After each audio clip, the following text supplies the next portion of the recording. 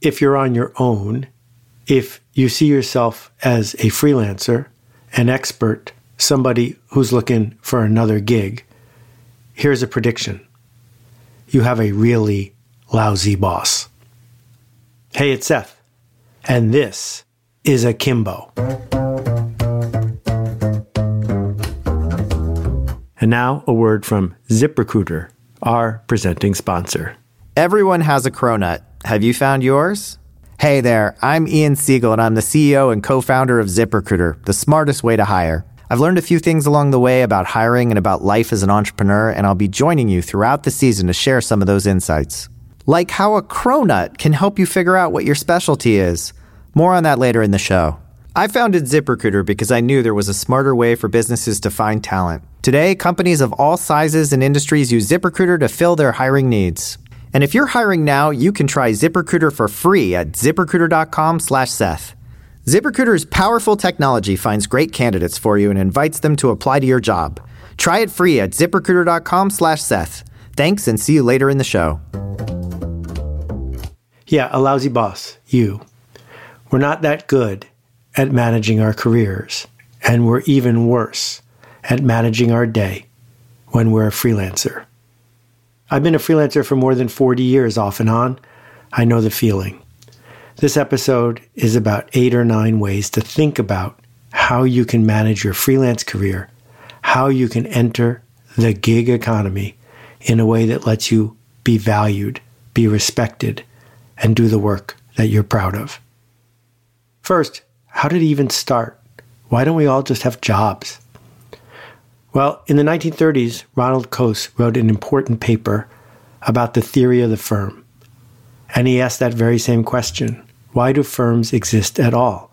Why don't we just buy every single service and good we need from the market? Because after all, it's cheaper.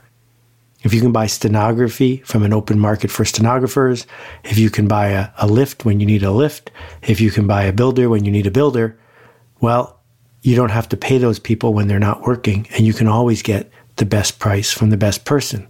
And yet we built these companies, 30,000, 50,000. There are companies in the United States with 200,000 full-time employees. Why?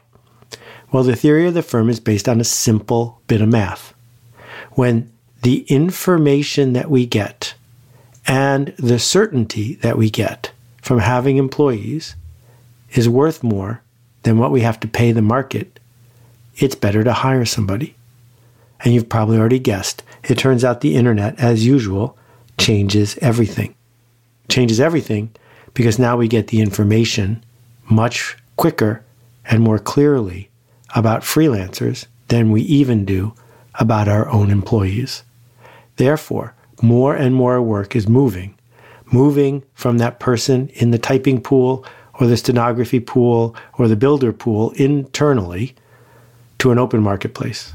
And as more and more of us become freelancers, we end up hiring other freelancers. And so it continues. Turns out you're not in the minority, you're in the majority.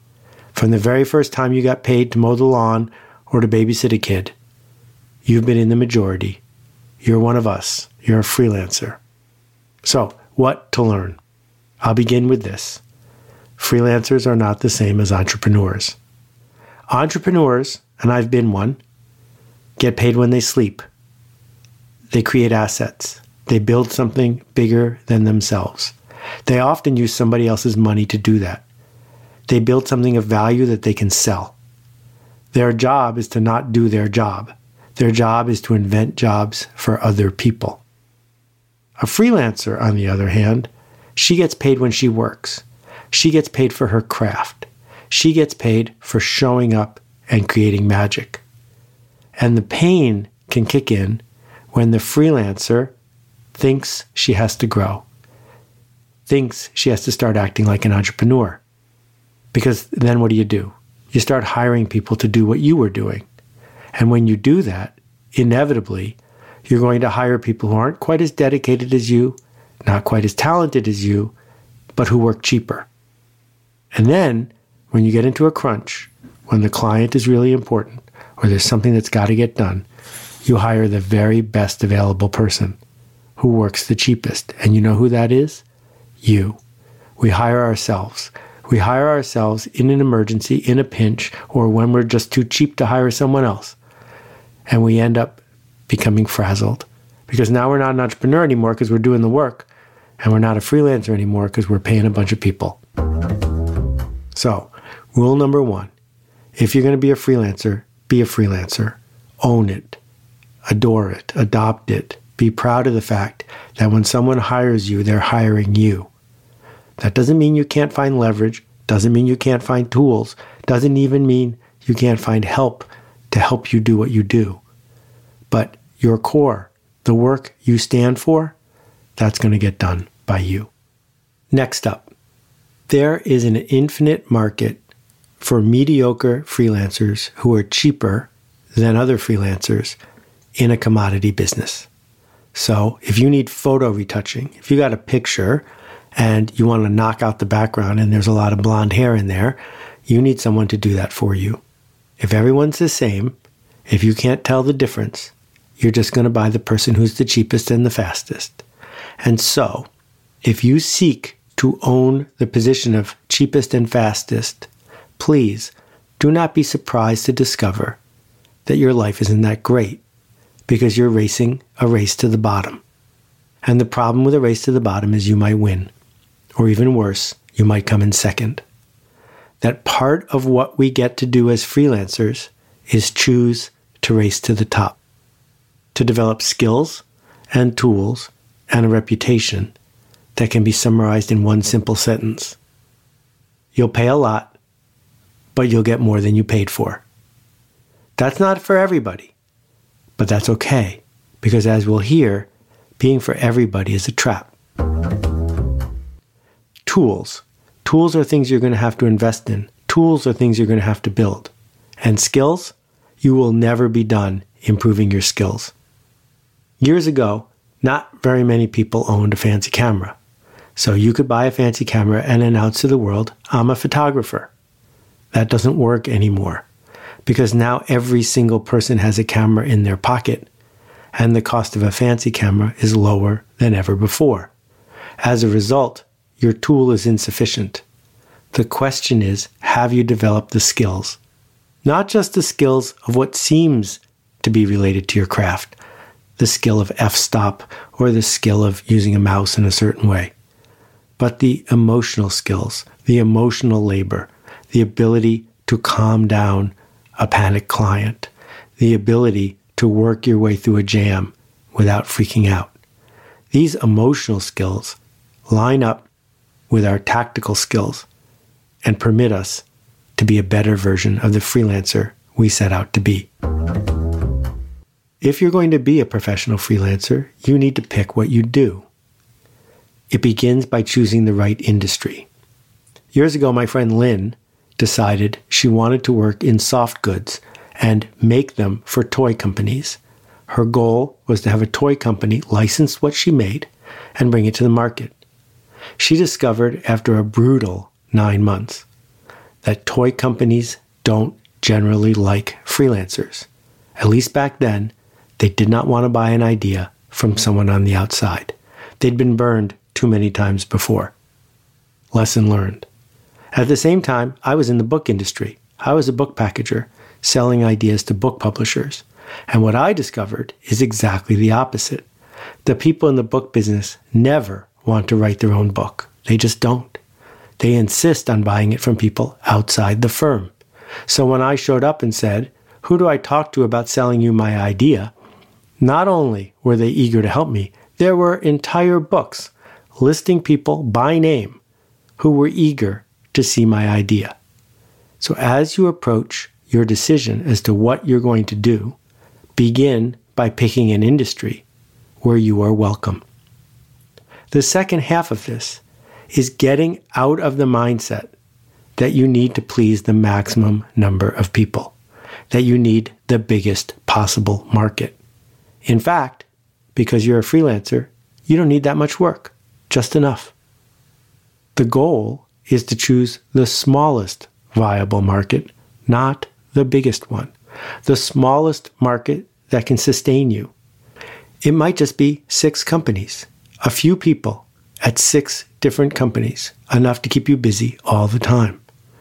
One successful freelancer I met did nothing but take family photos of families in a certain spot on a certain beach at a certain vacation spot. That's all she did. It was enough because she specialized in that tiny group and knew exactly who she was trying to please. If she could overwhelm those people with her expertise, with her emotional connection, with what the process was like, then yes, she could be the one and only. She could be the one that everyone chose in that small group, because why would you pick anyone else? We've already covered quite a bit, and it's worth recapping, because if you just did these few things, you would be busy preparing for a long time, and you would be profitable for even longer. The first one, choosing an industry that's glad to see you arrive. Having the tools and the skills, hard-earned, over and over, invested, where it is clear that you can do what you say you're going to do, that you can charge a lot, but clearly deliver more than people paid for. Moving on to the idea of focusing on the smallest viable audience, the smallest group of people that will talk about you, that will wait in line when you're busy. That this small set of assets, of skills, of approaches is super rare. Most freelancers don't even bother with this beginning set.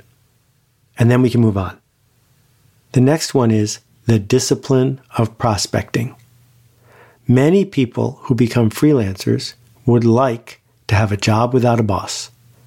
They want an endless stream of decent projects, fairly well paid, and they want to do their work. The problem with this is if you spend all your time doing your work, you're not spending any time doing your business. And your business is the act of getting more work. If you wait until all of your work is gone before you start building your business, you're going to have hot times and cold times. You're going to feel overwhelmed with work, and then you're going to panic because you're going to feel like you're never going to have work again. I learned this the hard way when I was a book packager. You're deep into the work you set out to do. You're happy with it. You're engaged with it. You don't care too much that 5 months from now, this project's going to be over. But then it's 3 months, and then it's 1 month, and then you got nothing. Stand still. And it might take 3 or 4 or 5 or 6 months to get another project. That's a hard way to live. The alternative is to commit to the discipline of prospecting, to allocate a certain amount of time every single day to honing your skills, to finding new tools, to spreading the word, to earning the privilege of being seen as the person who does what you do. Now, I'm not talking about going to networking events. There is a mindset back probably from the days of Willy Loman that to be known is to be trusted, and to be trusted is to be picked. That there are 100 undifferentiated freelancers in what you do, but you'll get picked because you're the person who hangs out at the country club for lunch. You'll get picked because you're fun to be around on weekends. It turns out that's rarely the case. What gets us picked is when you are part of a category of one. In fact, when you are the only person in a category of one. You don't want people to say, get me a designer. You want them to say, get me Stefan Sagmeister. Because Stefan Sagmeister, while he is a designer, is in a category of one. There are no easy substitutes. Chip Kidd, the fabled book cover designer. Get me Chip Kidd. Well, sure, other people could design a book for you, but only one person can design a Chip Kidd cover for you. And so we have this opportunity, if we want to invest in it, to get beyond being one of many, someone who does a commodity job at a fair price, and shift to becoming a category of one. There's a price to it. The price begins by doing exceptional work, but not just exceptional work, quirky work, unique work, doing work that looks like you, that sounds like you, that feels like you, doing work that most people don't like. This is important. It's not the work that everyone says, oh, good job.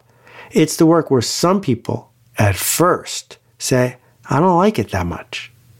Because that is part and parcel of what it means to do this work that is actually seen as unique, that is actually seen as yours. Two more concepts that go together. The first one is understanding the role of free in the work you do.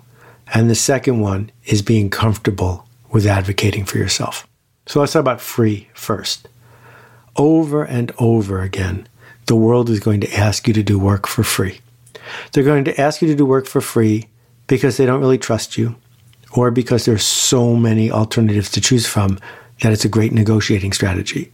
They're going to ask you to do work for free and promise that if this is good, then maybe they'll buy something from you. My take on this goes like this. That thing you sell, you should sell it. You should find something else that you do for free.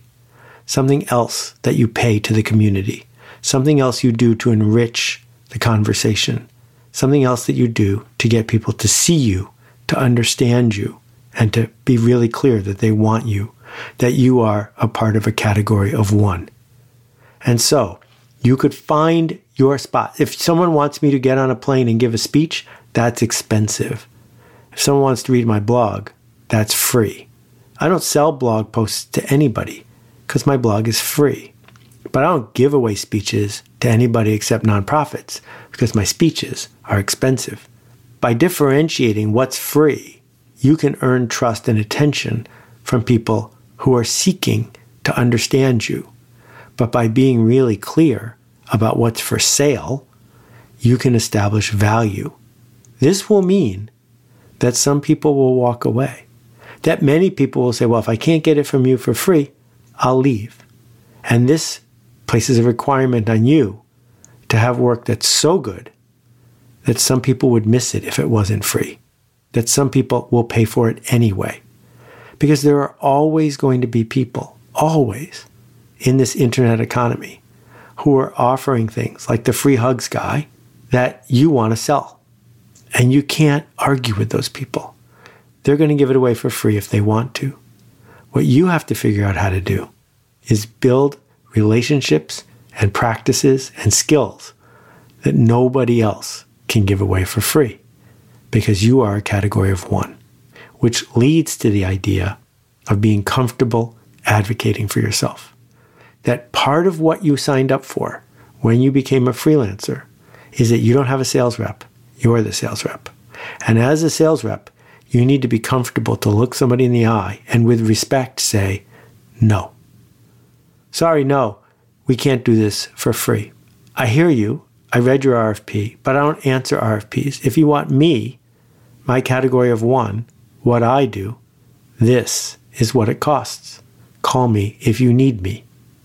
The ability to own our work, to have pride in what we're selling is essential if you want better clients. Because your better clients, the people you want to serve, they want to work with a freelancer who understands her value. They want to work with a freelancer who is really clear that she's a professional and she has value to add. How then to move up? How does a freelancer get more? More income, more respect? How does a freelancer figure out how to turn this from something you do now and then into a career? Because it's challenging. You're good at your craft, but you're not producing more value in terms of income than you were a year or 2 or 3 ago. And so the alternative seems like you have to work harder and harder and harder, more and more hours, giving up the freedom you sought in the first place. Or you need to hire people, and those people will lower the average, but at least you'll get bigger. I think there's a third path. And the third path is get better clients. That if you start removing from your list the difficult clients, the clients who don't pay on time, the clients who push you to do mediocre work, and incrementally Replace them with clients who want better, who are happy to pay for better, who trust you enough to do better. Something will happen. What will happen is your work will improve and the word will spread. Your portfolio will get better and the word will spread. Good clients lead to even better clients. Better clients lead to great clients. And when you have great clients, they're eager to pay you more because they're looking for more than a commodity. They've gone way beyond the theory of the firm. They've gone way beyond Ronald Coase telling them that information and security are what matters. No, they're looking for amazing. They're looking for extraordinary. They're looking for a story they can tell their clients or their bosses. They're looking to make something magical. If you want clients like that, you need to earn them. You need to dig in, do work that makes you and them uncomfortable until it's clear that it's magical. Magical in the way that you are delivering clarity, a story, efficiency, something that solves a problem in a new way. None of this is easy. And if you had a great boss, he or she would understand that none of this is easy. But they'd end up encouraging you to keep doing it. In fact, demanding that you keep doing it. Being smart about how good you are, about who you do it for, about how you charge. That this opportunity to dig even deeper and do this work, that's what you signed up for. Not a lousy job with a lousy boss. Thanks for listening.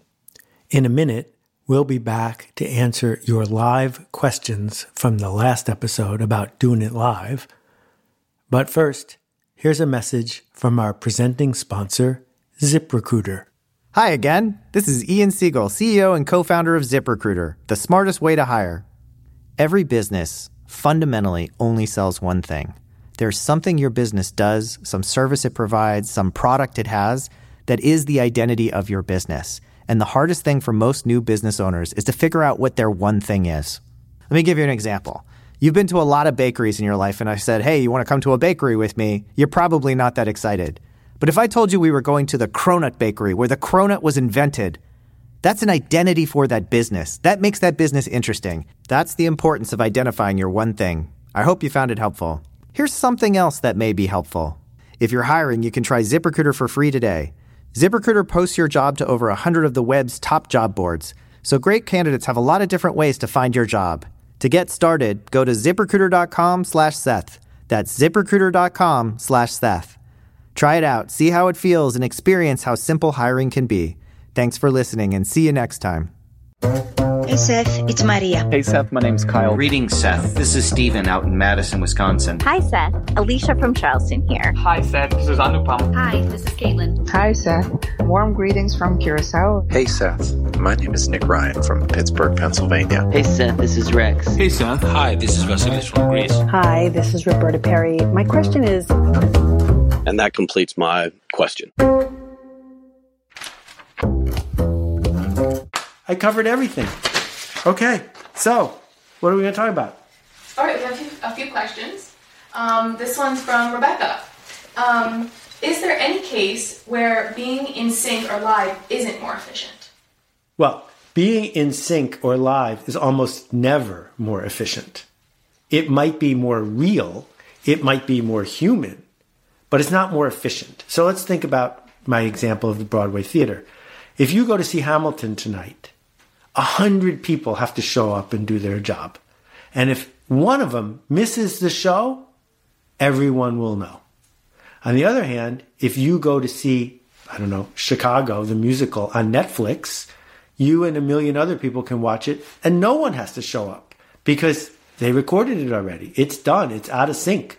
So the way we efficiently built our industrialized culture is by shifting the artifacts of that culture from things that are live to things that aren't live. On the other hand, please don't get engaged by sending your spouse-to-be a video. Show up in person. There are a lot of things we do live because they're better, not because they're more efficient. All right, this one's from Ganbar. Other than for events, how can a brand use live video for their audiences? Okay, so how can a brand use live video for their audiences? One thing that we've learned from Facebook is that Facebook changes its algorithm. That when their algorithm is in favor of something and you use the thing that they want you to use, it gets spread further and faster. So the reason I'm talking to you on Facebook Live and not, say, on Zoom or Skype or some other format is that for a long time, like a year, Facebook has favored Facebook Live in the algorithm. As a result, because you and I are talking right now, your friends are going to hear about this. And so it will spread, and so it will spread, and so it will spread. And we've seen people, I mean, Gary Vee in particular, who have used this medium to spread their ideas further and faster. So if I was a corporation that didn't have, a spokesperson, I would seriously consider doing things like updates and customer service via live video, because it's urgent, it's real, it's harder to whitewash the thing and paper it over. That means that you will gain a different kind of connection with your users. Is it efficient? Of course it's not efficient, but it's urgent. And urgent might be what you're looking for. All right, we'll do 2 more. 2 more. All right, this one's from Robert. I find it difficult to think on my feet. How can I get better? Oh, Robert, I love this question. Part of the problem, Chris Anderson has written about how snowboarding evolved. And it turns out YouTube changed snowboarding. How? Because it used to be that you would work for a month or 6 months on a trick, and then you'd do it at the Olympics, and everyone would be stunned.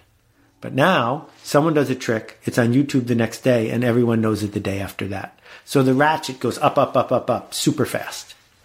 Well, part of the problem of Jibo and this idea that anyone can broadcast themselves is you are seeing people who have practiced their entire lives to be good at thinking on their feet. And you are understandably thinking that that might be the standard. And if you can't be that good at leaving out the ums and the hus, and if you can't be that smooth, you shouldn't even try. And I think that's a mistake. Without a doubt, you have thought on your feet before. The waiter comes to the table and says, "What do you want for dinner?" And then tells you the specials, and you order right on the spot with no hesitation and no worrying. We need to figure out how to scale that. And the way you scale it is by practicing it, and the way you practice it is by being bad at it. Wayne Gretzky, greatest hockey player, he was terrible at hockey when he was 3 years old. At 5, he was better than me. But when he was 3, he was terrible. Something happened between 3 and 5. And what happened was he practiced being bad until he was good. So you've got an iPhone or a smartphone. You've got a camera. Start recording yourself. Start building a channel of your content and do it 20 minutes a day, every day. And a month from now, get back to me, because I think a month from now, you're going to be really good at it. All right, this one's from Leslie. Should a course be live or recorded? What is the future of e-learning? I love this question. Should a course be live or recorded? So I've thought a lot about this because I make courses and I'm a teacher. Here's what I believe. I believe that it is possible to learn a lot from pre-recorded video if you are enrolled and committed. How can that happen? Well, one way it can happen is because there's a prize at the end, a certificate, a test. And that's the old model of school. So it feels to me like a lot of the old model of school needs to move from super expensive, inefficient live lectures where people aren't allowed to ask questions, which is most of big college, to pre-recorded amazing lectures followed by intensive sessions where you can ask a question. Way more efficient. You'll learn just as much because there's a prize at the end. But online learning where there's no test, online learning where there's no certificate, how do we make that work? Well, I'm proud of the Udemy courses I've done, and if that works for you, I hope you'll consider taking one. But it turns out that peer connection, discussion boards, live coaches, things gating over time, that liveness, it works. The typical online course has a 96% dropout rate. 96%. The Alt MBA has a 2% dropout rate. And the reason it has a 2% dropout rate is because we're there with you in real time. It's live. That in the marketing seminar, which we're relaunching soon, the marketing seminar comes out every 2 days and keeps people in sync day by day. You can do it at your own pace, but a lot of people like to be with what other people are doing. So I think the future of education is bifurcating. There is going to be education worth paying for that's got that live urgency. And then there's going to be education that's based on digital. And as we've seen from music and from videos and from books, when things go digital, they get cheaper. And that's a good thing because it'll be widely accepted. So we're going to have both. We're going to have the urgency of now, which will be worth paying for, and we're going to have the pre-recorded knowledge, which I hope will get to ever more people. So that's today's episode. You got to see it first live. Thanks for being part of this. We'd love to hear your questions about this week's episode. Please visit akimbo.link and press the appropriate button. One other thing, upcoming, an all Q&A episode. So if you got a question that we haven't covered that you'd like me to get into, go ahead and submit your question. Thanks for listening.